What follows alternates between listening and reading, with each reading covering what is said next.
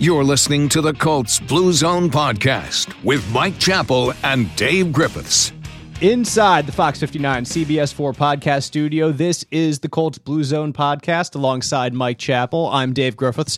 Joe Hopkins here on the board as well. And coming off a bye week, the Colts host the Houston Texans this weekend. First place in the AFC South on the line. And Mike, I've been saying on the air this week, it's just a little bit of a scheduling coincidence in the NFL that both the Colts and the Texans are coming off wins over the Chiefs coming into this game. So both teams should have plenty of momentum and confidence beating a team that many consider to be one of the best in the AFC.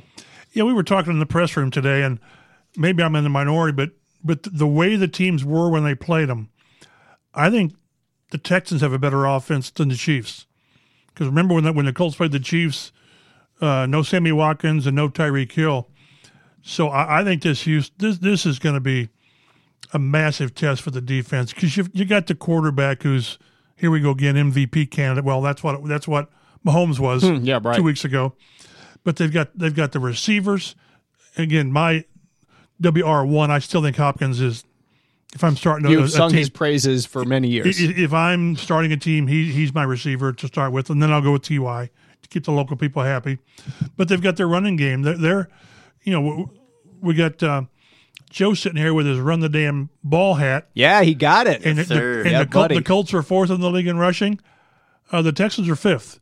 So they can come at you different ways. This is going to be a massive test for the defense. It's not the typical Texans team that we've seen the past couple years that really did struggle to run the ball, where they were still they had Lamar Miller and were trying to run him into the ground. Who was Blue? Yeah, what was Blue? Alfred Blue. Alfred Blue. Yeah, those two guys and Deontay Foreman, right. And that staple is gone now. Right. It's now Carlos Hyde, who has more than 400 yards rushing. He's, I think, top 10 in the NFL in rushing yards. He's 10th. And then Duke Johnson is thrown in 230, 240, something like that yards, too. So it's not. And the QB's got 164. Yeah, that helps, too. So it's not exactly like the Colts that are really riding Marlon Mack for a good portion of the running yards. They're really distributing it among a bunch of different people. Still, though, Carlos Hyde does seem to be the lead back. And it's something that who said it this week? It's Frank Reich who said in his press conference that he thinks the teams are kind of built similarly, and in that vein, trying to run the ball first and let that set up the offense. This is a Texans team that does want to run the ball first. And the difference being the quarterback and what the teams are either asking their quarterback to do or what their quarterback can do. We'll see over the course of the season if Jacoby Brissett can sort of stretch his legs. I sort of, again, the one thing I keep harping on is they've got to get more vertical at times. Not Andrew Luck vertical, but more threatening in their passing game. The stat that just jumps off the page, he's averaging 6.4 yards an attempt, which is about near the bottom of the league. Jacoby Brissett is, yes. Correct. And 9.8 yards per completion. I went back and looked, and in the Colts' history, going back to 53, they've never been under 10 yards of reception.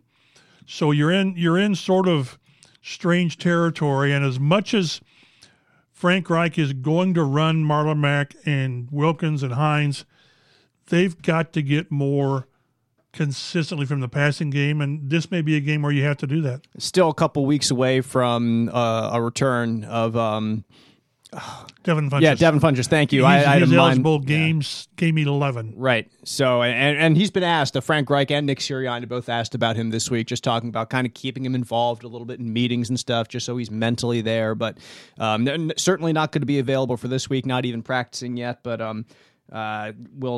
Colts will have to look elsewhere, as they have all season long so far, if they want to even try to match what Houston has been able to do. And that's difficult for any team in the NFL, honestly. Deshaun Watson averaging 274 yards passing this year. He's fourth in the NFL with 12 passing touchdowns, completing nearly 70% of his passes.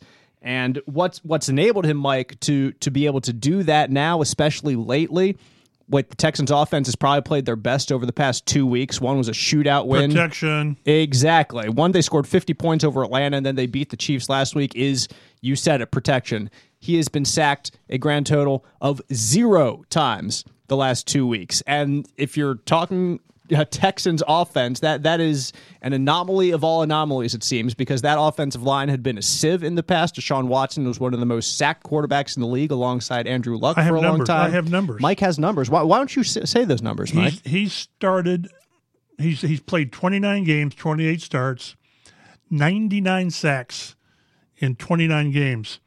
That was a league high 66 in 2018. And again, is it 18 sacks this year?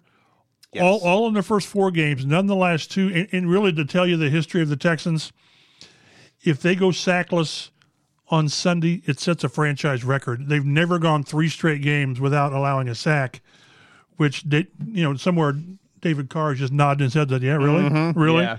So again, it's obvious, and we talk about this is not, breaking ground, but when you keep your quarterback clean, he's had no sacks and 3 hits in the last 2 games.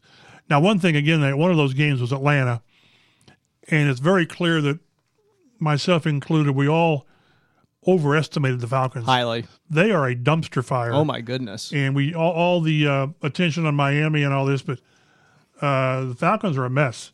So, but again, getting back to Watson, he just the difference when you look at when you've got he and Patrick Mahomes, to me the difference is Mahomes will run, Watson likes to run. Yeah. And I think when he gets outside, Mahomes will try to look downfield and look for plays. I think when Watson gets outside, sometimes there are options. He can really hurt you, and that's where you have to keep him in the pocket. They call it in the well. So you have to keep him and force him to beat you from the pocket. And hopefully this pass rush that the Colts showed at Kansas City without Kamoko Toure can kind of get some pressure on him. And the point I wanted to make is, especially in the red zone, he's got 5 rushing touchdowns this year. It's harder to complete passes down there, but when you get a quarterback who can get in the end zone like that, really stretches the defense. And Frank Reich specifically asked, the question he was asked about Deshaun Watson's mobility was, is it more important for the pass rush to get him or to contain him? And with a guy who can move like that, that's a good question. You mentioned keeping him in the well. That's a phrase that Reich mentioned that they use. They talk about guys they're facing. It's easier said than done for sure, says Frank, but you do have to have disciplined rush lanes. He's invariably going to get out now and then when you get some pressure. Hopefully we get some pressure is what Frank says. And there have to be we need to keep him in the well as much as we can. So that's certainly a point of emphasis this week, that it's not rush, darn the torpedoes, full steam ahead for these guys. It's stay disciplined in your lanes. And even if that means you're kind of bowling into someone, then tough luck. You're going to have to just try to fight that and not be undisciplined, not try to go outside when you should go inside, not go inside when you should go outside as a defensive end, and not don't try to be a hero is what we say back in the sports office. Do your job. I was looking. They've played him 3 times last year. He didn't play him in 17. I can't remember what the injuries were that kept him out of the game. But in 3 games, they've gotten to him for 15 sacks, including 7 in the overtime loss here last year. He's rushed 6 for 41, 5 for 35, and last year in the playoffs, 8 for 76. So in the playoff game last year, he did hurt him. But again, he's hurt him both ways. The game here in Indy, the overtime, he throws for 375 and 2 touchdowns. Mm-hmm. So that's the problem he creates is, with the defense, when you're getting coverage for whatever, 3, 4, 5 seconds, you think you're doing a good job, and he's back here running around buying time, and you can only cover for so long. So sometimes quarterbacks like this, they take a very, very well-played scheme on each play, and he trashes it by buying time. And certainly helps him to have two very good receivers. One of them, as we mentioned, DeAndre Hopkins, arguably the best receiver in the NFL. I go back to last year. He gets my vote. Yeah, I go back to his stat last year that every single catchable ball he caught last year. He didn't get not one single drop, not one.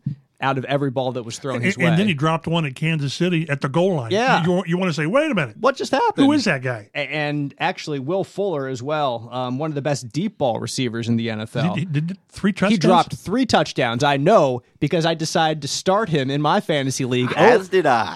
I started him over scary Terry McLaurin, too. Indy's own Terry McLaurin, who went off and scored 2 touchdowns and had 100-plus, I think, receiving yards. So that's my own stupid fault. I apologize to all of Cathedral Fighting Irish Nation. And it is a mistake that I will not be making again for sure. But Will Fuller, the week before, Will Fuller had 14 catches, 200-plus yards, 217 three and 3 touchdowns. Yeah, ridiculous numbers. So he's a guy who can go off like that. He just has monster weeks. And if he gets free, if he gets beyond the defense, if he gets behind the safeties, and but again, the next highest yardage total for him this year in their 6 games after the 217 yards was 69 in week 1. So he's not a guy who's going to be your consistent guy like a DeAndre Hopkins is. He's going to be the home run hitter. And like I said, he's probably one of the best home run hitters in the league. And still, DeAndre Hopkins this year, he hasn't blown up, and he's kind of due, in my opinion. Like he's been steady-ish. Only 2 touchdowns. Kansas City, 9 catches for 55 yards. Yeah. He's a possession guy, really? He's turning into it seems like. But like I said, you can't anticipate that he's going to be like that the start of the season to the end of the season. He's going to get his. And the Colts, when it comes to their secondary, Mike, we were talking this week that when you're out of practice today being Thursday, it wasn't the most comforting sight out there for the Colts secondary right now. Malik Hooker, who's missed 3 games, whatever it is now, he's out working with trainers. I don't think he plays this week. But more concerning is Kenny Moore and Pierre Desir didn't appear early on. They were practicing. That's 2 days in a row, coming off a bye. I'm guessing they're being extremely cautious. They came out of that. Remember, though, they came out of the Kansas City game early with injuries and then went back in. But Friday's participation report is going to be massive to see because, you just need all your guys back there, all your top guys. Hey, Shaq Taylor came in and played a handful of plays and held his own. But you need your top guys, and Kenny Moore and Desir are your top guys. And Desir had a great hand in limiting Hopkins last year, especially in the playoff games. Keep in mind that the Colts they've won, I think it's 4 of the last 5 against the Texans. Correct. Including 2 massive games, the one in December down there when you couldn't afford to lose, and then the playoff game. So you need your best guys. You're going to get Darius Leonard back, which is massive. He's had in those 3 games against Watson 38 or 39 tackles. And I remember we talked to Chris Ballard one time, and it's not the primary reason, but he said when you have a Darius Leonard, you need those kind of guys against Deshaun Watson, basically because he can run the guy down. Instead of Watson getting out for a 25, 30-yarder, maybe it's 7 yards or 8 yards. So you need that speed with he and Anthony Walker and Okereke.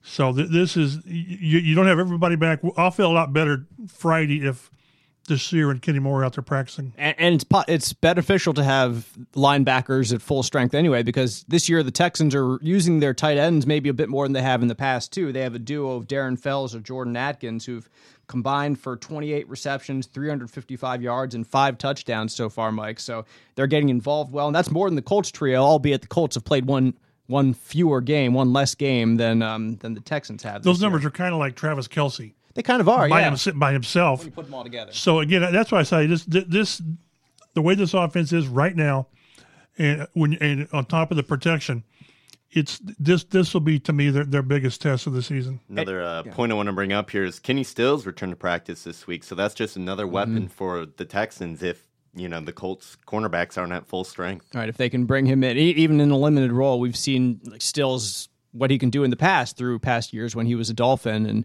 the Dolphins could use any weapons they could get right now. But there's no tanking in the NFL. Exactly. Fitzmagic's back. Yeah, that's right. Fitzmagic once again. But let's see. This game that the Colts are hosting the Texans, Mike, you mentioned that the Colts have won 4 of the last 5 overall.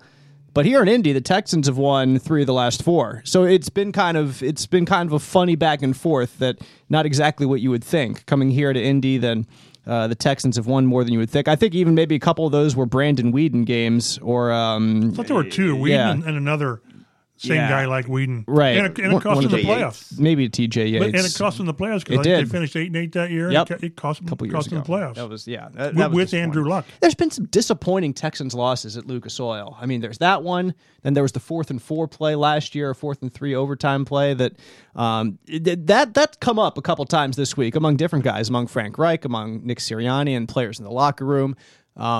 We can look back on it now, and even though the Colts lost, I think, the next game after that, next two, a lot of people point to that as what could have been a quote-unquote turning point or a mental turning point. Jacoby Brissett kind of brushed that aside. He said, well, I wasn't playing anyway. Yeah, that was funny.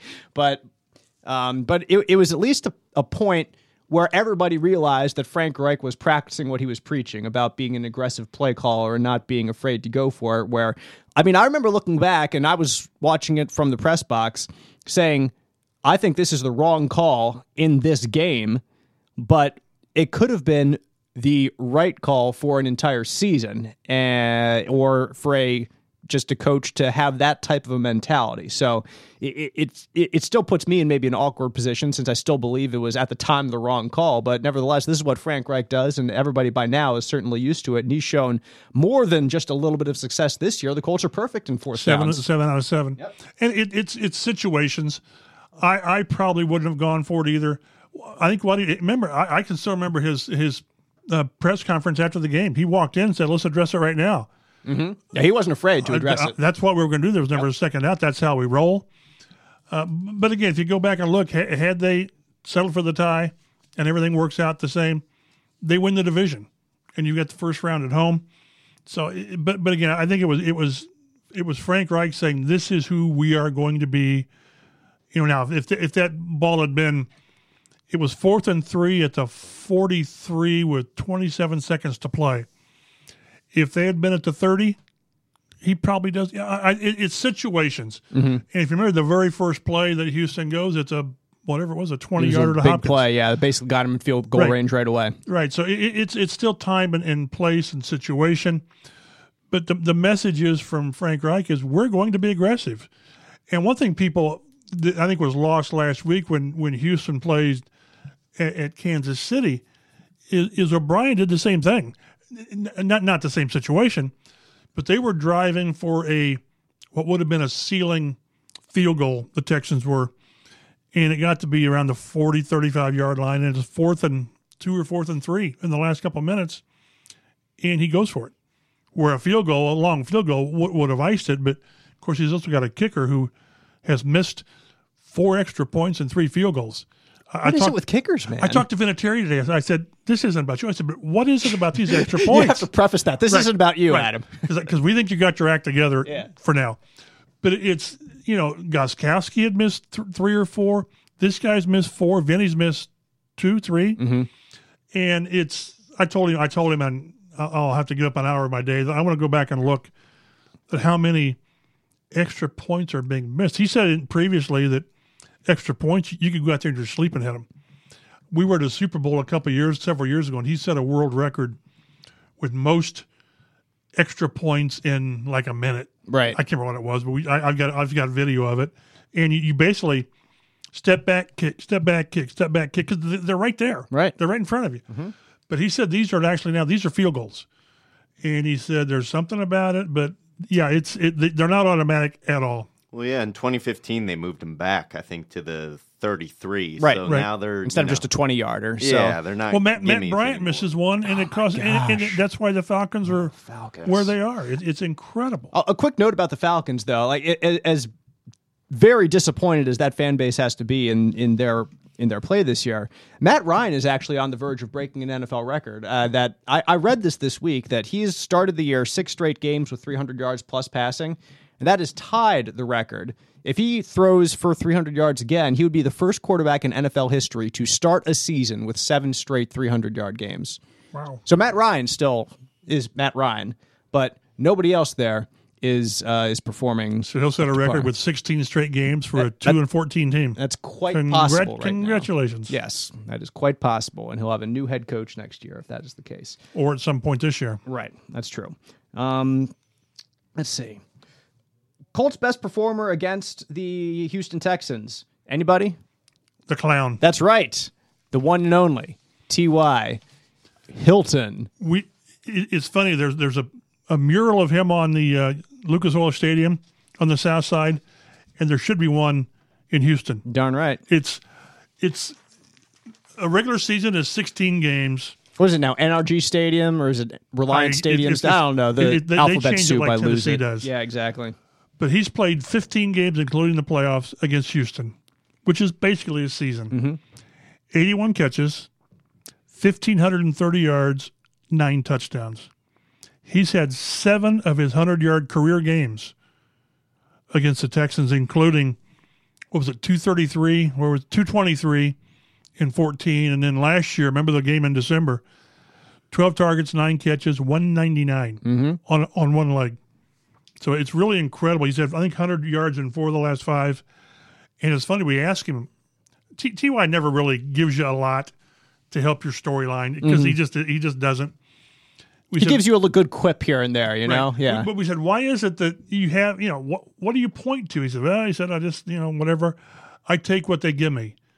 They're apparently giving me a lot. Yeah. So it's incredible because they got Romeo Crennel down there, a Belichick disciple. And the one thing that Bill Belichick preaches, and we've talked about this, is you take away the other team's best option and make them play left-handed as they talk. And Houston can't whatever do that. So is T.Y. that good? Maybe he is, but don't you go into this game and say Chester Rogers has to beat us because we're going to have 3 guys on T.Y. Right. And he'll probably still have 7 catches for 110 yards.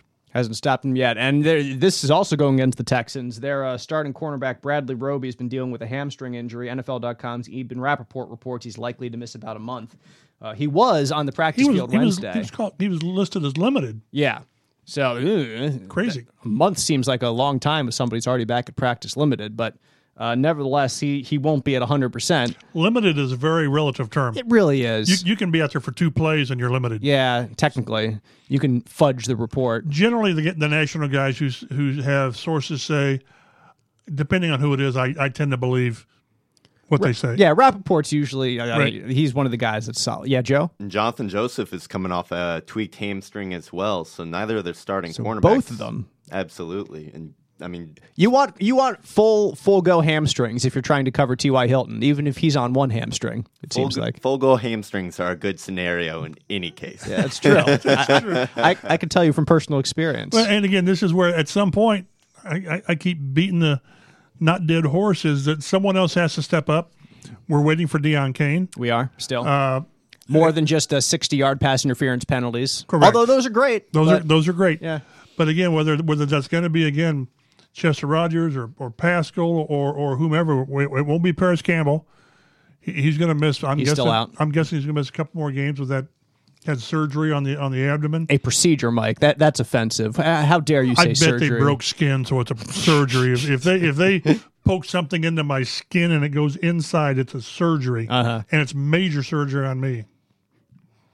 So, Roby and Joseph, not the only 2 Texans dealing with injuries this week. Also, starting right tackle Titus Howard, the rookie, got knocked out of their game last week against the Kansas City Chiefs.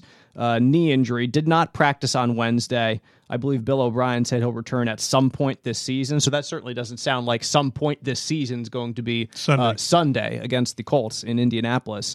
And even further adding to that narrative, the Texans added a couple of offensive tackles to their 53-man roster this week, Dan Skipper and Chris Clark, who had started games for them over several past seasons, but was available because over the past several seasons, the Texans' offensive line wasn't exactly stellar. You're bringing him in more because he's familiar with the system rather than he's a true great alternative in that sense. But that reminds me of all the years in the past when the Colts were bringing offensive linemen in week 5 and they would start or play in week 6. Golly. And it's a nice segue over to the, while the Texans apparently have their offensive line fixed, we'll see losing their tackle. The Colts, knock on wood, whatever we have here, they will start the same group for the 8th straight game. That'll be the longest streak since 2005.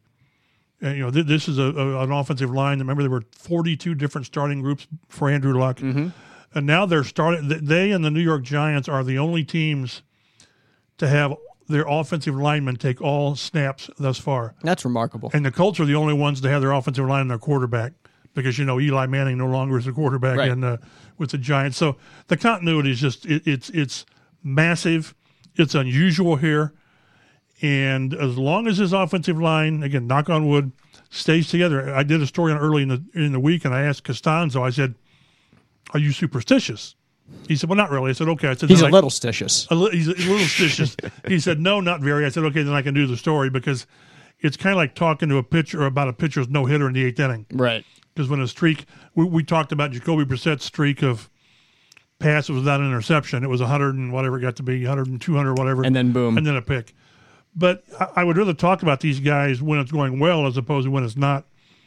But with Costanzo, Quentin Nelson, Ryan Kelly, Glowinski, and Braden Smith, they're not only durable, but they're doing what Frank Reich wants to do. It allows them to run the football and protect the quarterback. Yeah, they've been able to run the football among the best teams in the NFL this year. And you even wrote a story again this week online about Marlon Mack and the start that he's had, and how T.Y. Hilton again says we got to ride that horse. That was a T.Y. quote, right? Right. That's what I thought it was. But at some point, they need to find another horse to ride along with it. You need to have a tandem. I'm not sure if Jordan Wilkins is the guy. I guess he is because in my mind, this isn't a knock. I don't think it's Nyheim Hines.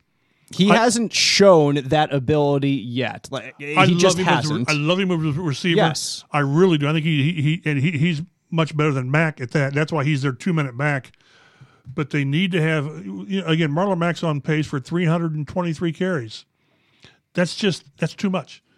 So I think the last Colts to have 300 carries in a season was Edgerrin in 2005. Mm-hmm. It's too much, but at the same time, he doesn't feel like it's wearing on him.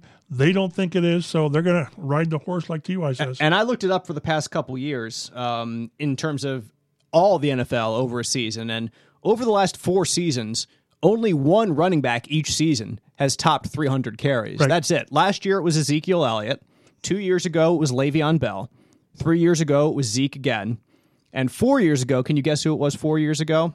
It was a 30-year-old running back. It was not Frank Gore. Peterson. Yes, it was Adrian Peterson 4 years ago for the Minnesota Vikings. And Edgerrin did it like 6 times in his career, 5 times in his career. Mm-hmm. Yeah, and then 5 years ago, DeMarco Murray had like 390 yards. 390 carries for the Cowboys. Yeah, it's stupid. And then he was never the same after that. Never the same. Surprise. Yeah, exactly. That's why some teams take the approach with running backs, unless you've got that special guy. I'll put Zeke in there. People thought Todd Gurley was, and maybe not now. His knees, man. Right, and that's what you worry about. Teams, by and large, take the approach, we're going to get 4 years out of a running back, and then we're going to recycle.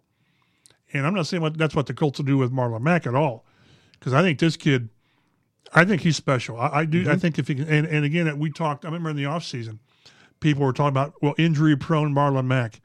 Don't give me that crap. Mm-hmm. He played his entire rookie season with a torn labrum. Yeah. He played with it.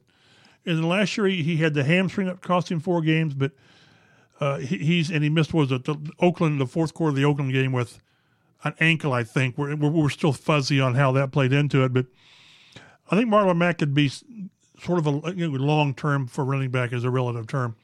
That 4 to 6 year guy, and then you look for something else. But right now he's emerging as a top 10 running back without question. And if you're talking about keys to the game for the Colts against the Texans this weekend, I mean, running the ball has to be one of the top keys, if not the top key, honestly. And talking Marlon Mack, the Colts are 10-1 when he gets 15 or more carries. 15 carries, that's not a lot. No, it's not. Like, usually you think 20 plus is right. Probably getting to be the upper range of carries in today's NFL. But yeah, 15 carries with Marlon Mack there, 10-1. And if I'm not mistaken, the one loss was against the Chargers earlier this year, because I think he had more than 15 carries in that game. That was his career high rushing yards up. 100, was it 170? It was a bunch. Yeah, I believe it was 170. Joe can look that up. But and I know it was more than 15 carries. So up until that game, the Colts had been perfect when he rushed 15 or more times. And since then have been perfect since he has rushed 15 or more times. And only 4-4 are the Colts when Matt gets less than 15 carries. Joe. 174 yards on 25 rushes in week 1. Yep, there we go. So, yeah, there's the one right there. And they should have won that game. Yep. Mm-hmm. Make a kick. Yep. Sorry, Adam. Well, and I'm not talking the PATs. Make that 29-yarder. Yep. And then the what ended up being the game-tying touchdown would have been the game-winning touchdown. I think Darius Leonard would come back at you and say, make a tackle, because he was very down on himself. Exactly. After that Who was the running back? Eckler? Eckler, yeah. Austin Eckler? Yeah. So there's plenty of blame to go around, he would say. It's amazing when you look back at the schedule. Teams that you thought were really, really going to be good. Like The Chargers, I don't know. If they they're lost 2-4 now. Right. Yeah. And the Falcons, I thought the Falcons were Oh, going to be gosh, pretty yeah, good. we've They're said this. trash. Yeah. Oakland's apparently better than what we thought they were going to be. And I want to see where Kansas City goes. They've got the game tonight.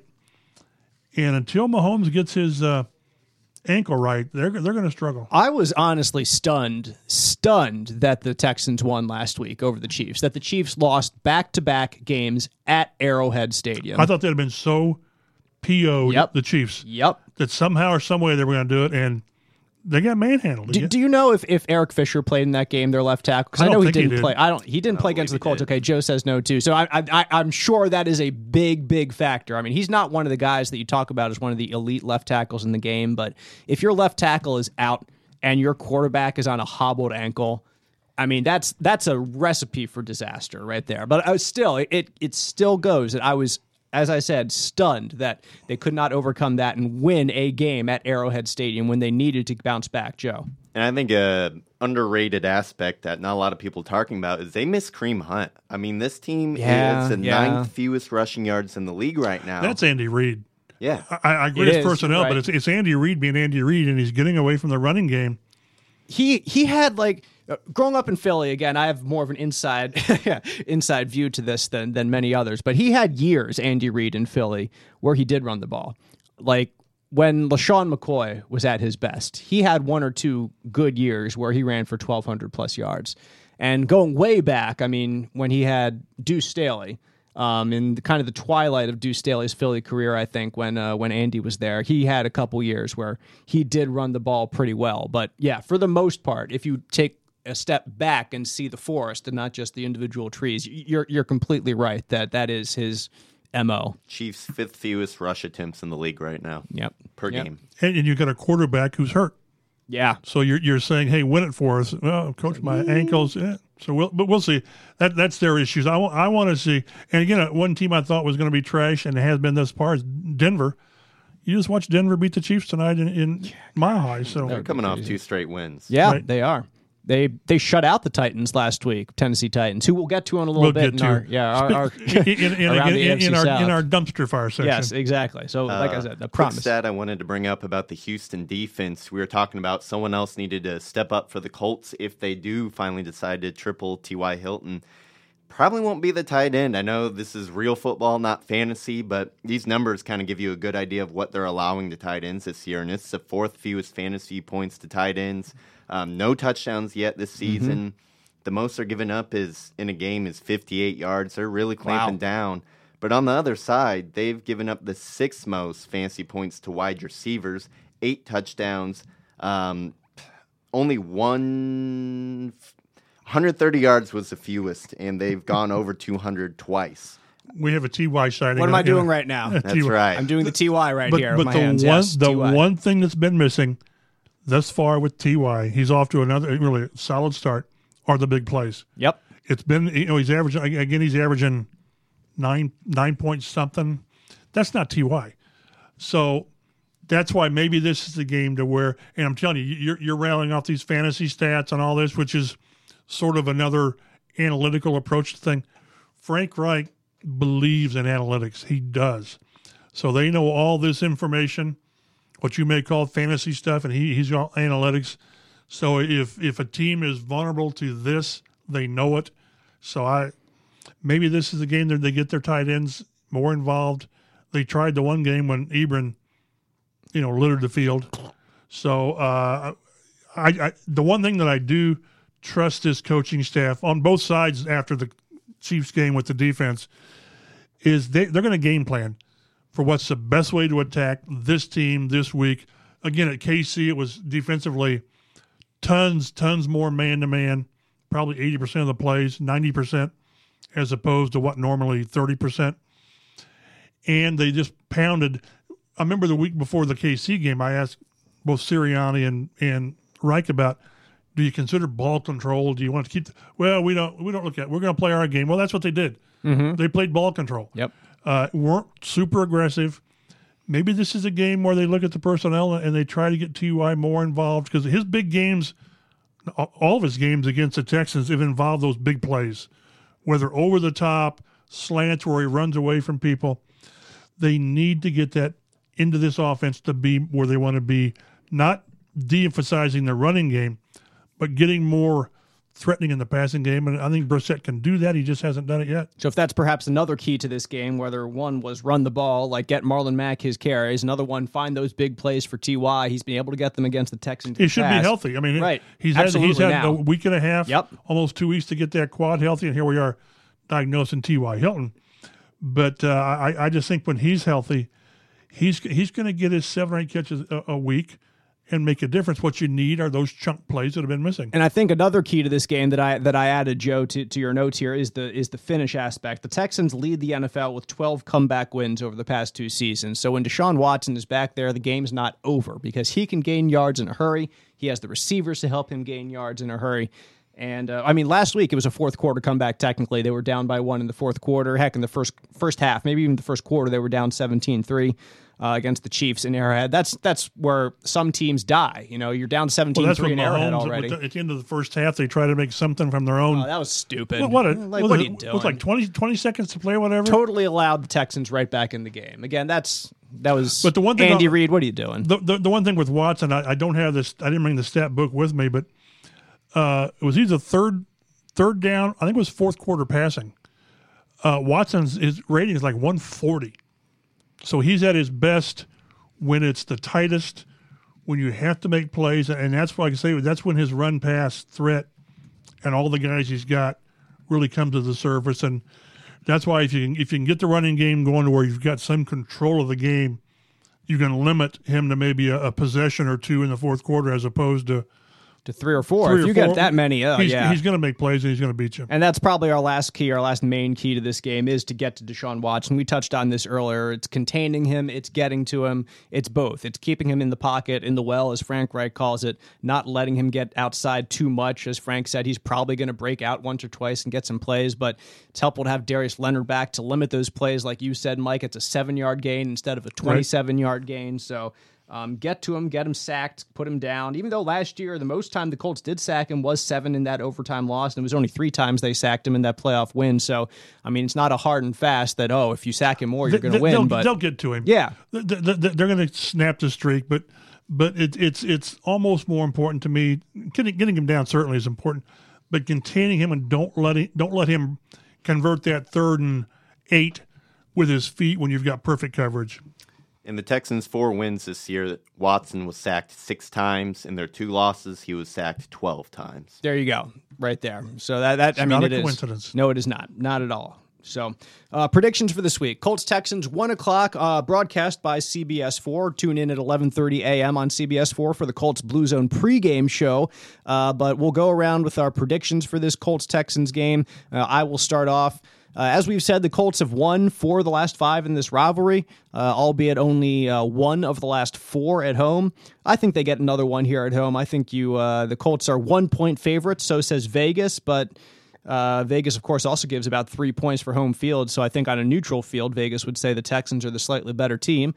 I'm going to go with the Colts. I think a score of about 28. I think it's going to be a close game. I think 28-24, something to that aspect, and the Colts get a win here at Lucas Oil and take over first place in the AFC South for the first time in a long time.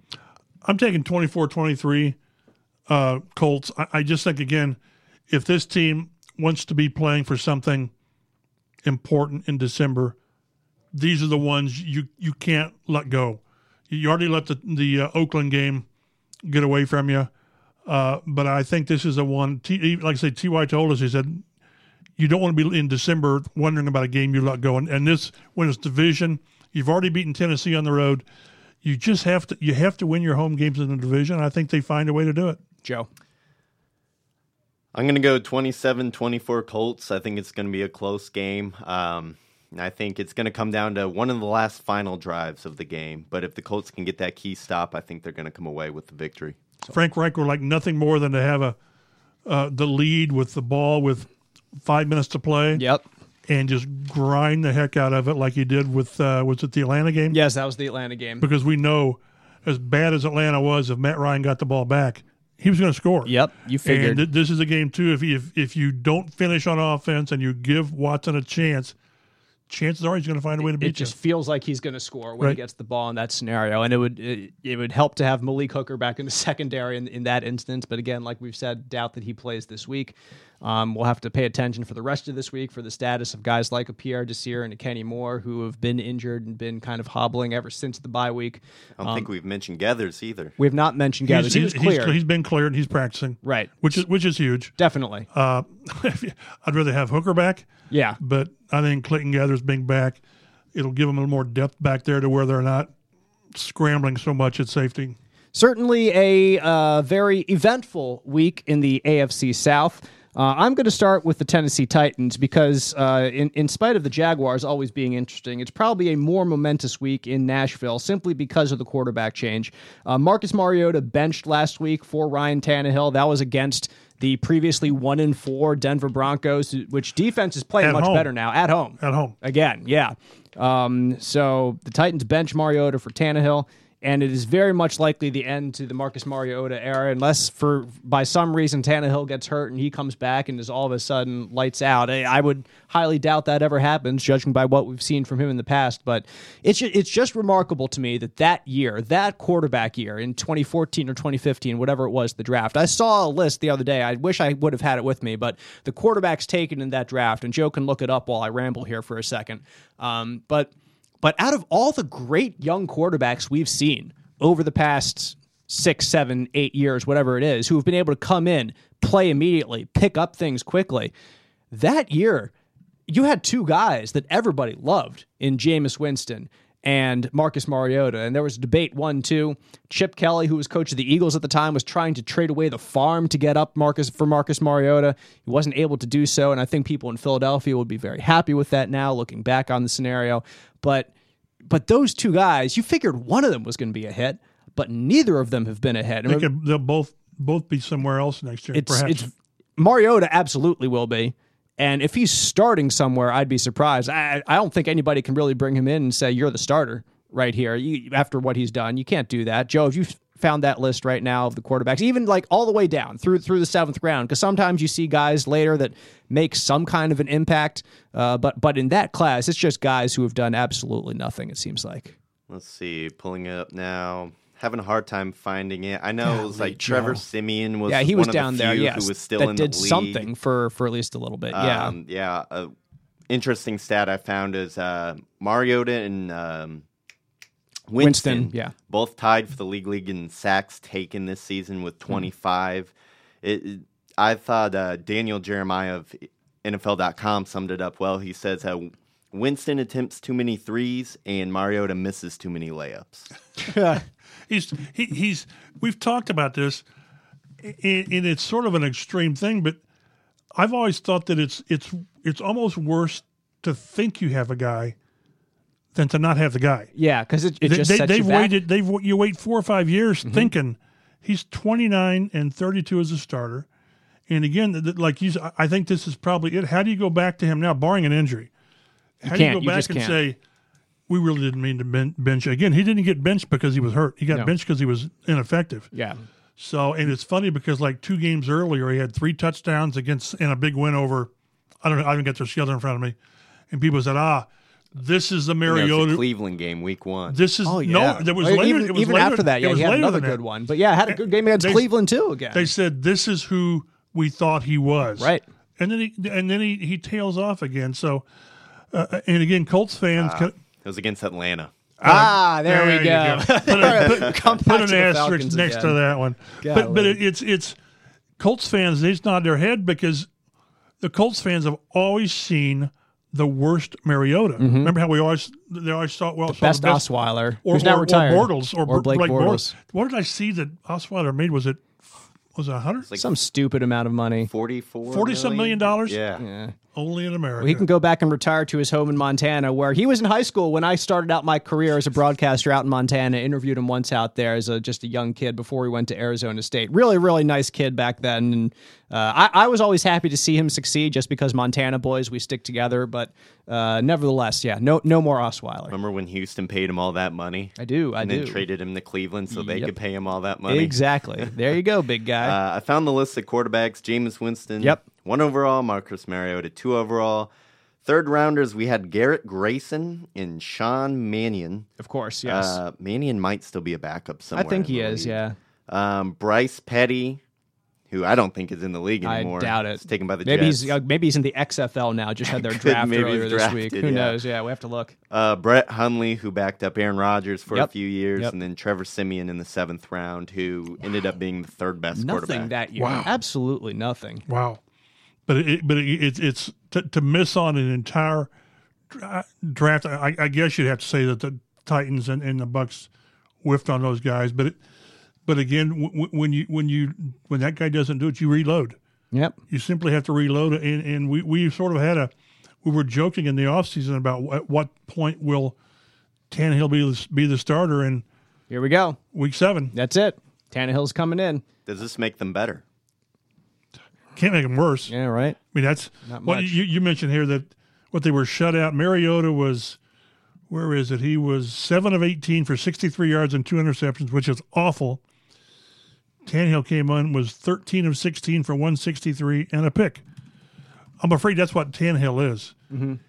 He'll get you. He's like a lot of these guys. He's a tease where you think maybe, and then he throws that crushing interception. But I don't know where the Titans go from here other than looking for you can't move ahead saying Tannehill's our guy. No, I don't think so. So They that's gotta one of restart. many teams going to be looking for a quarterback in the offseason. And again, Titans, yeah, 5th fewest points in the league this far, 16.3. Titans will host the don't call us the San Diego Chargers this weekend. 2-4 Chargers, 2-4 Titans. Chargers are on the road again, huh? Yes, they are. They're Well, on- they're they're on the always road. on the road. Oh. Even back in LA, they're on the road. I'm watching that game the other night with Pittsburgh. Good And Lord. I'm thinking they're in L.A., right? First of all, yeah, Pittsburgh is like one of the best traveling fan bases in the league. Still. But yeah, that was in essence a black and gold crowd at that arena. Crazy. The NFL should be embarrassed for putting them there and for this happening. And it's such a rough experience for those players who have no home fan base. And they're going to be a Absolutely squatter none. in the new stadium Yep. with the Rams. Yep. Oh, by It's- the way, the Chargers play here too. Yeah. So that's the look at the Titans. The Jacksonville Jaguars, also 2-4, made headlines this week, trading All-Pro cornerback Jalen Ramsey to those Rams. Good segue, Mike Chappell. The Jags receive a first-round pick next year from the Rams. They receive a first-round pick in 2021 from the Rams, and also a 2021 4th-round pick. And here's the miracle of all miracles, Mike. You know He's how healthy now. That's what I was going to say. Amazing. Yep. Yeah. Amazing. He had a back injury with Jacksonville, was on injury reports and trying to see specialists, and now he comes to the Rams and not listed there on the injury All report. it took was a plane ride Yep, across the there country. he is. Just I- a simple plane ride. So if I've got some aches and pains, just get me a Just go to LA. $400 round trip, fly right. to LA, get out and come home. And you're back. So the Jacksonville Jaguars have gotten rid of that locker room disruption, if we want to call it that. Their defense this year has certainly not been fantastic, a far cry from what they were 2 years ago when they were a play or two away from making the Super Bowl. Losing Jalen Ramsey certainly is something. They've been down 1 or 2 guys on their defensive line from that too, I'm pretty sure. And also they don't have all-pro linebacker, or at least Pro Bowl linebacker. I don't know if he's an all-pro, but Telvin Smith is not playing this year. He's taking the whole year. He's like, see you later, I'm not playing football. And they lose their quarterback. And they lose their quarterback too. So anyway, the team is kind of in maybe a mini rebuild now if they're trading away one of their best players, Mike, but Gardner Minshew has been impressive enough, not spectacular. 2 and 3 as a starter, but- 1,400 yards, 9 touchdowns, 2 interceptions. How it's kind of like when you get a pitcher going through the lineup once or twice. How Yeah. will it go when people have tape of you? I'm skeptical, but you know what happened. I don't know when Foles is due to come back. Is it week 9 or 10? I think it's the same. Like we talked, I think we said this last okay, week. so The same same with thing as Funchess. Funchess. Yeah, Okay. because it was the collarbone and the same time Correct. frame for him. Well, it's funny because now Foles is in the opposite scenario. He got injured, and the backup's coming in playing well, and it's kind of the opposite of what happened with him and Wentz in Philly. Well, what a tangled web we weave. Well, I'm expecting, I'm not betting on this, I'm expecting the Bengals to leave the land of the Ophir Oh, really? and beat the Jaguars this In week. Cincinnati, Mike Chappell. Yes. Calling the Bengal. I'm betting Joe's money over on the this. Jaguar. Yeah. Nice. Spent all my money on this hat. Yeah, right? Oh, my goodness. Oh, man. So that's our look around the AFC South for this weekend. And that just adds what we've talked about. That's what adds importance to Sunday. This is going to turn into a two-team race with the Colts, unless something strange happens with the Colts in Houston. So the last thing you want to do is be chasing in October, November. So this is a chance. I don't care how you do it. Fine, cheat, whatever. Benefit from some bad interference penalties, whatever you want to do. But this is a game that if you want to be one of those teams in December, you have to win at home. One last thing I kind of wanted to bring up. We kind of quickly moved past the Ramsey trade. Jacksonville got quite the haul in that trade for Ramsey, They did. Player who they would have had to pay him a new contract soon. I don't know if that's something they would have wanted to do with the scenario the team's in. They're definitely not in win now mode. Do you think that Jaguars definitely got the better of this trade? Well, it's They got to hit the picks, of course. Well, I mean, but for a guy that didn't want to play there, He you get wasn't- two he- first-round picks. You got a great haul, I think. this draft haul is similar to what the Khalil Mack. Two first-round picks. 2 first-round picks. The only I difference think it was is a second.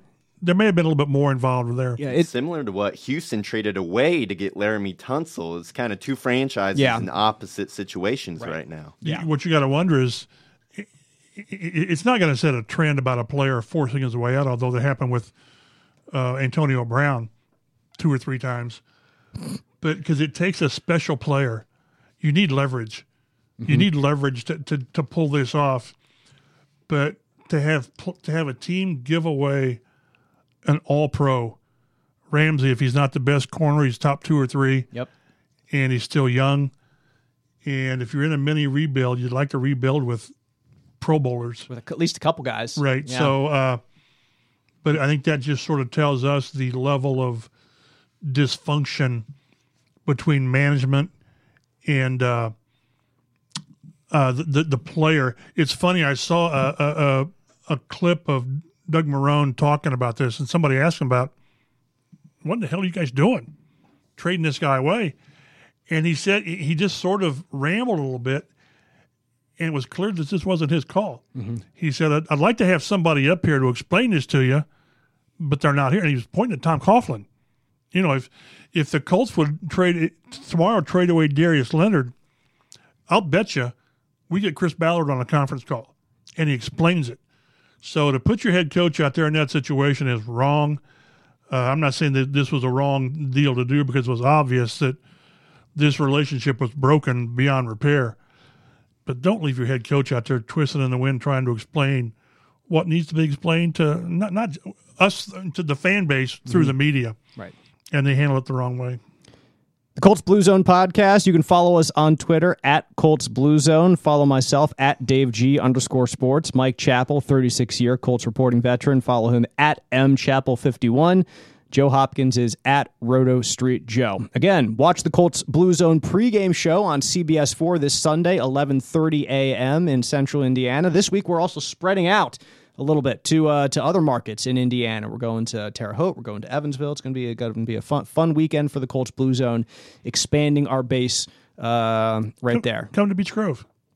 Beech Grove. Well, you are in Beech Grove. It's okay. Live from Beech Grove. Oh, there you go. Ooh, that'd be fantastic. Colts Blue Zone podcast. Download. I'll need to clean up subscribe. my living room before you come in, though. Let's do it. Our on location in Mike Chappell's living room. Thanks for listening, and we'll see you next time on the Blue Zone.